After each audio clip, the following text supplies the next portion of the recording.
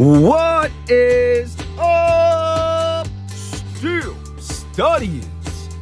Happy Wednesday, everyone. Gotta check my watch. May 17, 2023, and welcome to episode number 548 of the study session. I'm your grateful and appreciative host here, Jeremy Ritt, saying thank you for being a supporter of the Steel Study, for listening, reading, and sharing my work with your family and friends. It truly does mean the world to me.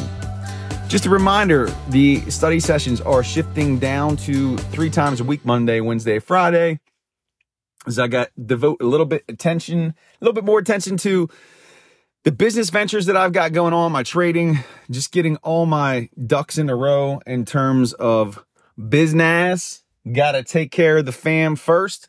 Obviously, the Steel Study is my passion project. It's not going anywhere anytime soon. I'm going to be doing this forever, but definitely got to put the attention on that for right now. Just a few reminders before we get started. Don't forget about the podcast that I do with Mr. Jim Wexel over on his site, The Steel City Insider. Our podcast is called The Steel City Insider Podcast. Jim and I took this past week off after just a massively fun, informative episode with Alan Faneca. Oh yeah, Hall of Famer. Super Bowl winning Pittsburgh Steelers left guard. And Craig Wolfley, color analyst for the Steelers in the booth. And we're off this week. So we'll be back next week with a new episode. So excited about that. If you haven't checked out the Steel City Insider podcast, please do so. Jim is one of the GOATs of Steelers coverage, having covered the team since 1995. You don't want to miss it. Check it out. Linked in the show notes. And if you've ever wanted to learn to trade the stock market consistently, profitably, successfully, you know this is what I do. I quit my W-2 job about a year ago to pursue some side pursuits. One of them was trading, and man, it has changed, it transformed my life. And so part of my mission in the world today, because of the impact this has had on me and my family, is to share that with the world. So I want to teach everybody how to trade. If you want to learn how to trade the markets, if you've ever been interested in that, please check out the link in the show notes for Replace Your Dollar. I work with clients one-on-one to teach them trading so that they can add profitability, financial freedom into their lives. Check it out. But your Pittsburgh Steelers, things are rolling along here. Rookie minicamp wrapped up last weekend. We're headed into the OTA periods, minicamp in general, then training camp. And the biggest news that surfaced a few days ago is that Mason Rudolph signed for a 1-year deal to return as QB3. And to me, what that says is there was not a market at all for Rudolph and his services. He was thinking that he was going to go compete for a starting job, but the offers that he got must not have been very good. Or maybe he didn't get any. So now he returns as the number 3. And really, that's a good spot for him because injuries happen. Let's say that something were to happen to Kenny Pickett and to Mitch Trubisky. You do have a number 3 with a ton of experience. He's been in the Pittsburgh system for quite a while. And so I think this is a win for the Steelers. I'm really comfortable with this quarterback room and how it's set up right now. Now, obviously, that's me being optimistic that Kenny Pickett's going to pan out and be a stud. See any reason why that's not going to happen.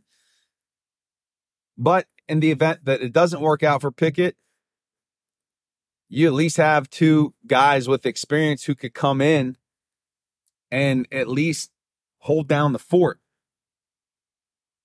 And if Pickett is a rock star, which we're hoping that's the case, if he does miss a game or 2, you have 2 decent backup QBs that could fill in effectively until he is on the mend and is ready to return to the lineup. So I like the re-signing of Mason Rudolph. You now have stability at that position. that probably spells the end of any opportunity that the kid out of Minnesota, the undrafted rookie free agent, making the team, unless he comes in and just is Kurt Warner, which the chances of that happening aren't very good. So that's what we're looking at here with Mason Rudolph. And then Monday, I talked about the Steelers' schedule and just wanted to kind of hit on that. I read a lot of columns about, I think it was Ron Cook from the Pittsburgh Post-Gazette saying, this is a terrible schedule. They're going to miss the playoffs for another year because of how difficult it is down the stretch. Here's the thing about the schedule. Teams that you think are going to be dominant when the schedule comes out could take a shit and be absolutely worthless in the coming season. That's just the reality. I mean, how many times have you anticipated a team heading into the season to be a juggernaut? And what ends up happening is they're jello. So you can't read too much into, this is a really difficult stretch on paper based on last year, but last year was last year. Last year, I was a freaking high school principal, right? Stuff changes. So any more, when I see headlines that guys coming out saying, this is it, this is the way, or this is such a terrible schedule. So it's irritating. It's beyond irritating. Make the judgments for yourself about what you believe about the schedule. But even still, how is that informative? Or even entertaining? I thought it was a bad headline. I thought it was a weak article and just ill-informed. So, little rant on that.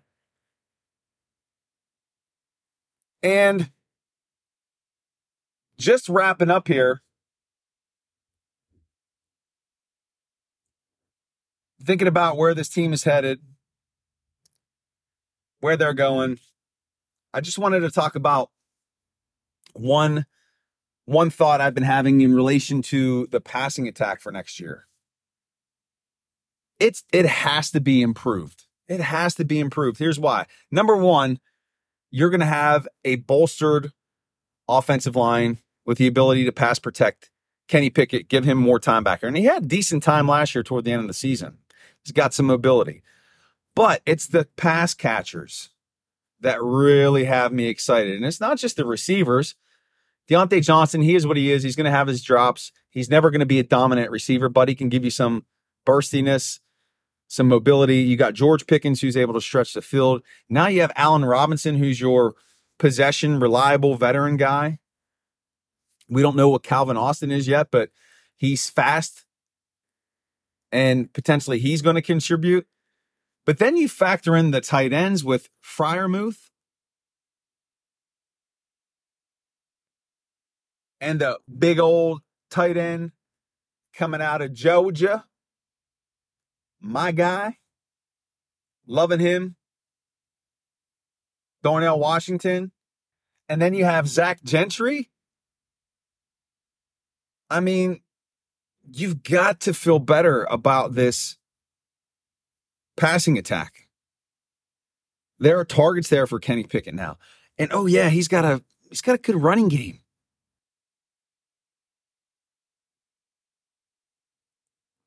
All of a sudden, I'm pretty damn bullish on the Steelers offense.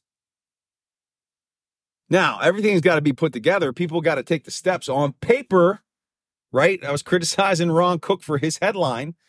On paper, things look like there's reason for optimism and potential.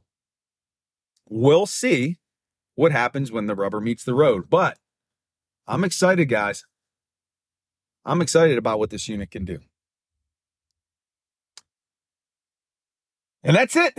That is episode number 548 of the study session. My gratitude to Yin's beautiful, beautiful studyings out there. Thank you so much for listening in. Remember, we are on a 3-day-a-week schedule. For the time being, things are slowing down. Still lots of coverage coming here. I will be heading back out to training camp this summer, so we'll have a ton of coverage there. Be out there with my good buddy Jim. So be sure to check that out. Don't forget about our podcast, the Steel City Insider Podcast. We will be back next week. Jim and I, that is linked in the show notes. Don't forget about Replace Your Dollar. If you want to learn how to trade the stock market successfully, consistently, profitably, click that link in the show notes. Let's make that happen. And on this Wednesday, WINS Wednesday, giving a shout out to my son, Roland. Love you, buddy. And his study session closing tagline. Once a studying, always a studying. Peace, everyone. Make it a great day.